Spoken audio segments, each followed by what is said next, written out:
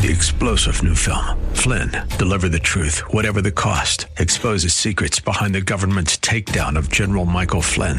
Flynn knew what the intel world had been up to. He ordered the first audit of the use of contractors. This set off alarm bells. He told the truth. He was the most dangerous person for Donald Trump to hire. They had to get rid of Flynn.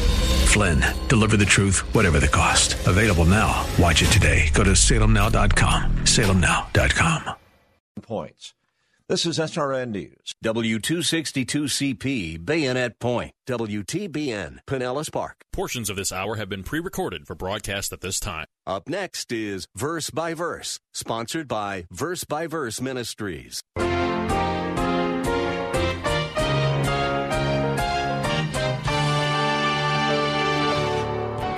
It is apparent to me that David was expressing a reality in his own life. And he said in Psalm 27, verse 10, "For my father and my mother have forsaken me, but the Lord will take me up." Isn't that great? David understood, we don't know much about his mother, and we don't know a whole lot about his father, except he was really a poor father who neglected him and didn't think very highly of his own son. David said, if that happens to me, and it did, then the Lord will take me up. That's just a great, great truth, and it ought to encourage you as well. David's famous battle with Goliath is a favorite story for youngsters in Sunday school. But as adults, we all face some giants of our own. What we sometimes think of as a children's story is actually a true account that has some tremendous truths which we can apply to our own spiritual battles. Hello and welcome to Verse by Verse. This is Peter Silseth, and it is my privilege to introduce our teacher, Pastor Steve Kreloff, of Lakeside Community Chapel in Clearwater, Florida. Today, Pastor Steve continues a series of messages about one of the greatest men of God who ever lived, King David.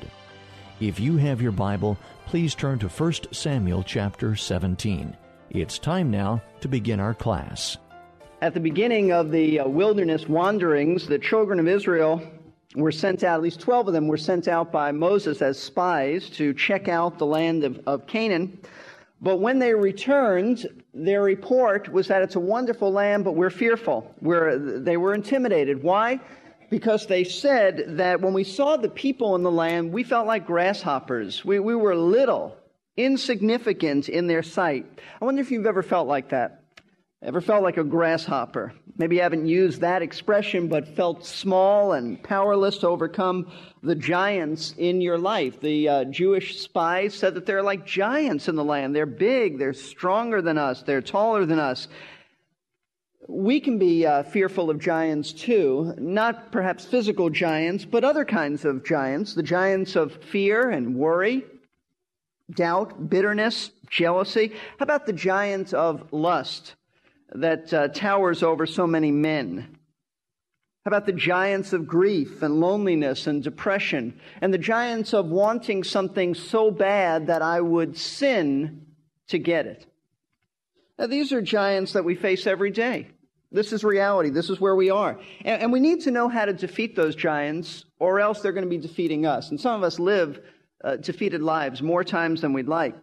Well, the Bible really tells us, and it gives great hope and encouragement for how to defeat a giant, because 500 years after the Jewish spies returned paralyzed with fear, one of their descendants, by the name of David, stood up to one of the giants in the land, a descendant of one of those original giants named Goliath, and he slew him.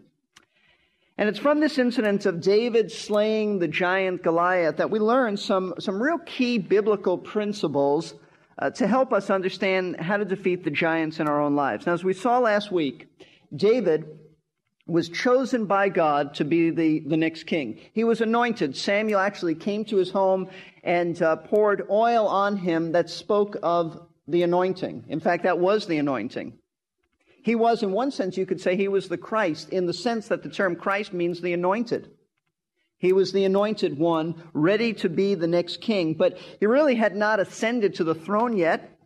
In fact, nobody knew much about David except God. And when God looked into David's heart, what he saw was a heart of faithfulness, a heart of obedience, a heart of humility, and he also saw a heart of great faith. tremendous trust in him. He was everything that the present king Saul was not. Saul was proud, Saul was faithless, Saul was disobedient, and in fact it says in chapter 16 that God removed his spirit from King Saul, and it also says that God gave David his spirit. And his spirit worked in those days in the sense he would come upon someone to empower them for certain work that he had called them to do. And slaying Goliath was a demonstration of God's empowering of David. So, in the encounter with Goliath, God brings about the circumstances that will reveal to the nation David and how great he was. The nation really didn't know him. His own father didn't know him. In terms of knowing his greatness, his brothers looked down upon him. And this is all part of the beginning process of bringing David to the throne. It's going to take several years, but this is the beginning process. And in this beginning process, as God is plucking him from obscurity as a shepherd boy in Bethlehem to become the next king and the shepherd king of Israel, God reveals to us the kind of faith that slays giants. So if you want victory over a giant in your life, or maybe many giants that threaten you, here are some key principles to apply to your life about triumphant faith. We looked at two of them last week. We'll quickly review, and then we'll get to two more this week. We said that triumphant faith, first of all, is motivated by God's honor. That is extremely important, and that's where it begins, the proper motivation. As the story unfolds for us in 1 Samuel 17, if you're not turned there, you should. I'll just quickly bring us up to where we are. It unfolds for us in 1 Samuel 17. David becomes aware of the situation facing Israel. That Goliath, a giant over 9 feet tall, probably about 9 feet 9 inches, actually. Oh, that's close to 10 feet. And Goliath, the Philistine, is challenging Israel. He is taunting the armies of the living God to send someone out to fight him. He's mammoth. He's huge. His armor is weighty. He's ready to take on Israel's best warrior. And verse 16 says that he shouted this 2 times a day, morning and evening, for about 40 days. He would come down from a hill in the valley of Elah. The Philistines would be on one side of the valley and the Israelites on the other side. He would come down into the valley and he would shout out his taunts and his challenges.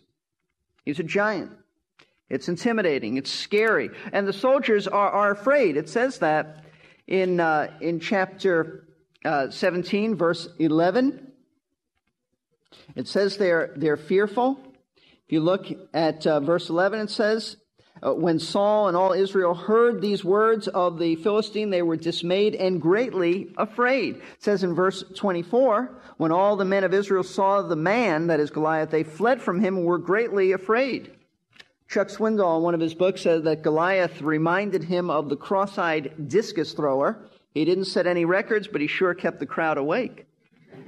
Rather appropriate. I think that's true. And this crowd is awake. They're awake with fear. They're really intimidated. But David was not intimidated. David was not afraid. He's just a boy. Scholars estimate about 16 years old. And he's not intimidated. Why? Because David was so concerned about God's honor that he didn't allow his own fear to grip him. And that's a key thought about how to overcome fear. 1 John 4:18 says that mature love casts out fear. That is to say that when you have love for God, you don't allow fear to control you. Your love for God is so strong that it casts out any fear, even the fear that you might be tempted with, because you love God so much, you are not going to let that control you. So it caused David to really burn with righteous indignation. He was consumed with God, not himself. He didn't allow himself to become absorbed with his own fear.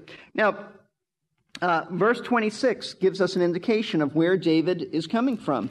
In verse 26, and David spoke to the men who were standing by him, saying, what will be done for the man who kills this Philistine, takes away the reproach from Israel? For who is this uncircumcised Philistine that he should taunt the armies of the living God? He is consumed with God's honor.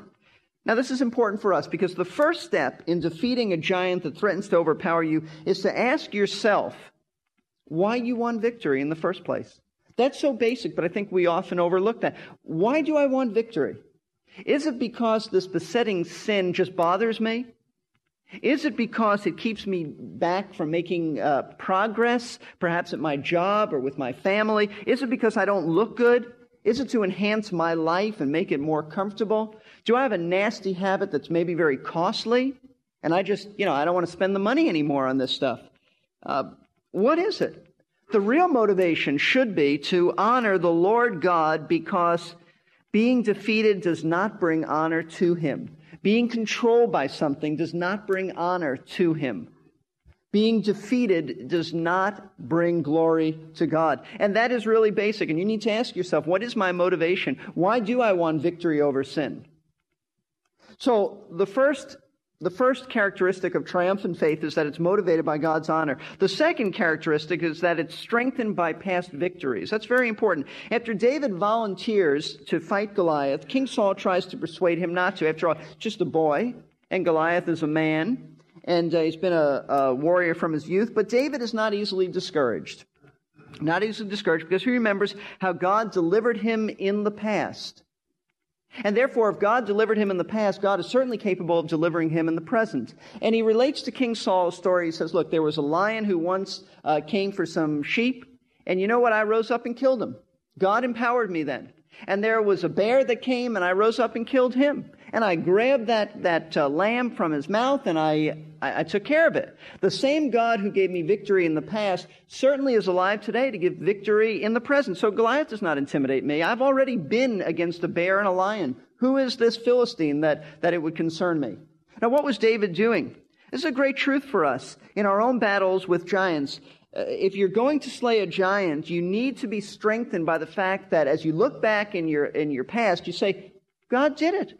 God brought me through this crisis. God brought me through this problem. God brought me through victory over sin and temptation. He can do it again.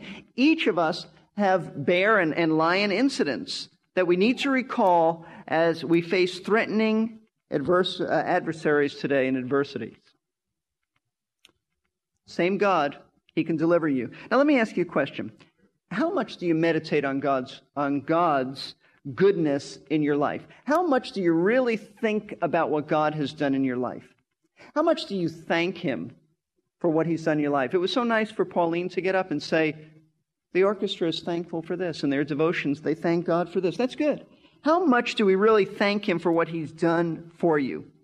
You see, we need to discipline our minds and ourselves to thank God for His great acts in our lives. And then I think we can face the present giants with greater confidence in God. We often forget what God has done. It's a good thing in your devotions every day to be thankful for something, for a few things, in fact, to just be thanking God. God, thank you that you did this last week. Thank you that you did this yesterday. Thank you that you've done this. And not only in what He's done in redeeming you, but also what He's just done in your life. That's a good thing to do. It's a good thing to meditate on it. Meditate on those past victories. Now that brings us up to the present. Triumphant faith is motivated by God's honor. It's strengthened by past victories. It is also balanced with human responsibility. What a great truth. Let's look at verses 38 through 40.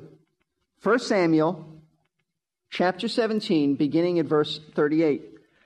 Then Saul clothed David with his garments and put a bronze helmet on his head, and he clothed him with armor. And David girded his sword over his armor and tried to walk, for he had not tested them. So David said to Saul, I cannot go with these, for I have not tested them. And David took them off. And he took his stick in his hand and chose for himself 5 smooth stones from the brook and put them into the shepherd's bag which he had, even in his pouch. And his sling was in his hand, and he approached the Philistine. After Saul reluctantly permitted David to fight Goliath, he offered him his own sword and his armor and so forth. But David took them off. Why? Because they were weighty and he hadn't used them. They would slow him down. He wasn't used to this. But what David was used to doing was throwing stones, using a sling and throwing some stones. So he selected 5 smooth stones from a nearby brook in the valley of Eli, went out to fight Goliath. Now, I think it's easy to pass over these verses and say, look, let's get to the good stuff. I really want the gory stuff. You know, the stone goes right into the guy's head and he falls down. Let's get to that. That's the interesting stuff. That's an action stuff. But I think there's a tendency to overlook some great lessons here for us. And let me give you some of these. These lessons center around the principle that faith that slays a giant is always balanced with human responsibility. That's what I see here as so important. You see, David's faith in the Lord did not mean that he had no responsibility in this whole battle. He didn't go to battle assuming that God would deal with Goliath apart from David's letting that stone fly. That's very important. Why? Why is that important and very practical for us? There are many, many Christians today who assume that God is going to fight all their battles. God's going to fight them, and they don't have to do a thing. And how do I know that? Because you hear such phrases like, I'll just pray about it. And what they mean is, I'll only pray about it. I've prayed about it. Yeah, well, what else? I've prayed about it. Or, I've given it to the Lord. And it's a good thing to give to the Lord, but what they mean is, I've just given it to the Lord. Are you doing anything else? No, I've given it to Him. What they don't tell you is they've often taken it back from Him too. But I've given it to the Lord. Or, just let go and let God.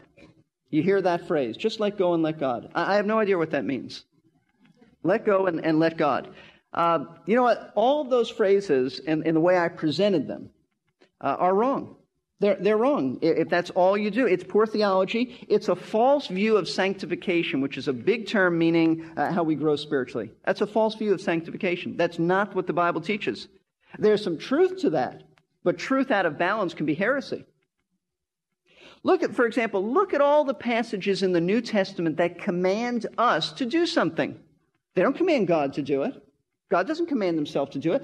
They are commands to us to do something as we battle the world, the flesh, and the devil. For example, 1 Corinthians chapter 9. Paul is speaking about Christian liberty and about what he can do, what he can't do. And finally, he turns to himself and he says, you know what? I don't want to just preach to you and not have discipline in my own life in this area of liberty because I can cross over the edge. There is a very thin line between what's a liberty issue and what's not. And so Paul says in 1 Corinthians chapter 9, verse 24, do you not know that those who run in a race all run, but only one receives the prize? Run, he says, in such a way that you may win. Now notice the action, the effort here. And everyone who competes in the games exercises self-control in all things. They then do it to receive a perishable wreath, but we an imperishable. Therefore, Paul says, I run in such a way as not without aim. I box in such a way as not beating the air. I buffet my body. Literally, it's I give myself a black eye. I buffet my body, I make it my slave, lest possibly after I've preached to others, I myself should be disqualified. Notice the discipline there. Paul didn't say God's going to do it. Paul said, I do it. God doesn't give me a black eye. I do. I beat my body up.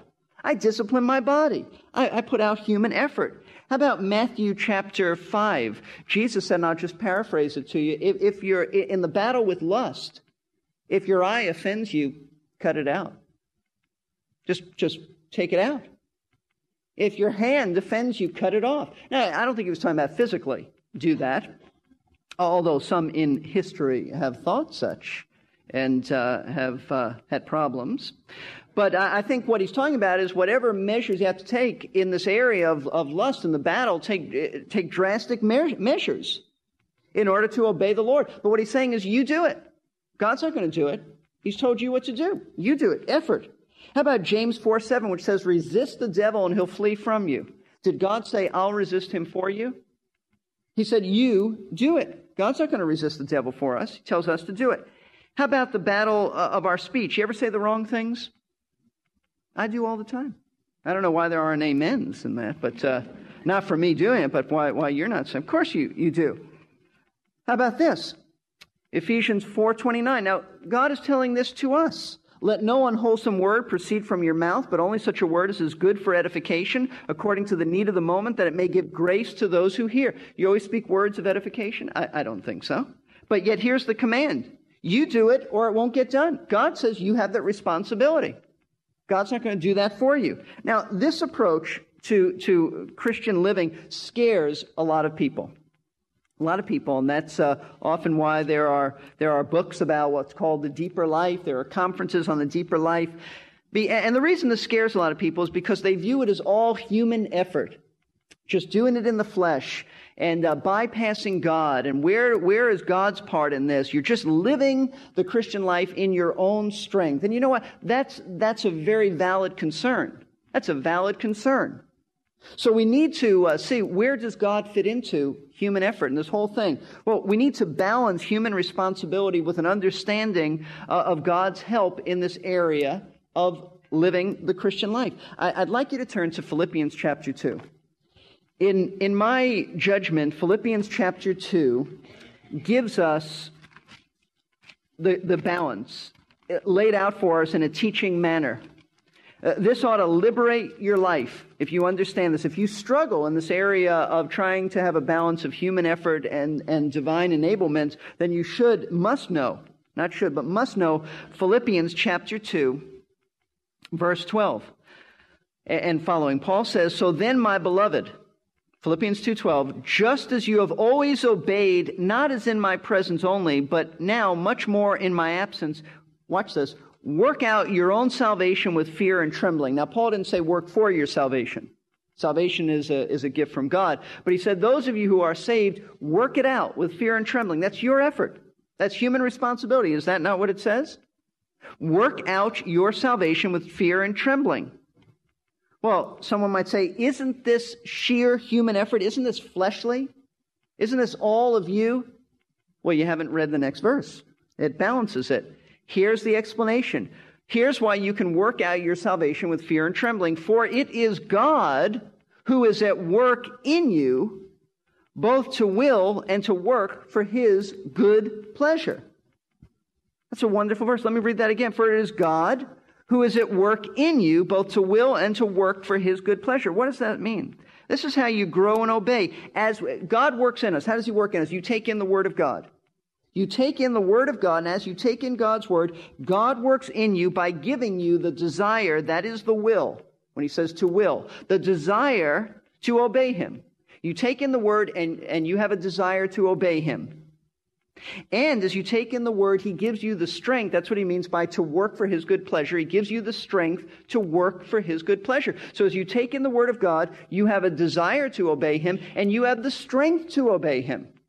So it's you doing it, but it's God giving you the desire and the strength to do what honors Him. That's how it works. It's not all of you, and it's not even all of God. It's a wonderful blend of a combination. He gives you the desire, He gives you the strength, He gives you the enablement, but you have the responsibility to do it. He's not going to do it for you. I hope that makes sense to you. Because this is the biblical balance between human responsibility and God's enabling grace. This is precisely what Paul meant in Ephesians chapter 6 when he said, "Be strong in the Lord and in the strength of His might." Be strong in the Lord. Be strong, do what God wants you to do, but understand that it's God who's enabling you to do it. And don't worry about it. I mean, I've known people who don't want to move out and do anything of obedience because they are afraid that they might be doing it in the flesh. I never concern myself with that. You want to obey, it's because God's put a desire and enablement in your heart to do it. You'll be paralyzed. You'll be crippled. Spiritually, wondering, is this of God or is it not? You don't see that in the Word. Just do it. When Paul gave himself a black eye, so to speak, as he disciplined himself, he didn't say, I don't know if this is of the flesh or not. It's not of the flesh if you want to obey the Lord. God's given you the strength to do it. So don't just sit around waiting for God to fight your battles. That's the point. He's not going to fight your battles apart from you doing what you're supposed to do. The balance is also, don't try to win it in sheer willpower without relying upon what the Word of God says and taking in the Word of God and wanting to honor the Lord. It was a joy to have you in our class with us today. Pastor Steve Kreloff will conclude this message on the next Verse by Verse. Pastor Steve is the teaching pastor at Lakeside Community Chapel in Clearwater, Florida. These daily radio classes are adaptations of his practical messages produced by Verse Ministries and funded by listeners like you. You can find us on the web at versebyverseradio.org. We have today's lesson available for listening or download, as well as many previous classes. If you would like to help support Verse by Verse, you'll find out how on the website. You can find out more at versebyverseradio.org. Our class today was the first part of a two-part message. To order a CD or a cassette version of the whole message, call us at 727-239-0306. Leave a name and a number, and we will call you back during regular office hours so that you can order your copy. I love how the Apostle Paul told people specifically how he prayed for them. In the case of the Ephesians, he prayed that God would make them aware, among other things, of the riches of His glory and the exceeding greatness of His power toward us who believe. That power was not only available to the original giants of the Old and New Testaments. 3-star General Michael J. Flynn, head of the Pentagon Intelligence Agency, knew all the government's dirty secrets. He was one of the most respected generals in the military. Flynn knew what the intel world had been up to. He understood its funding. He ordered the first audit of the use of contractors. This set off alarm bells.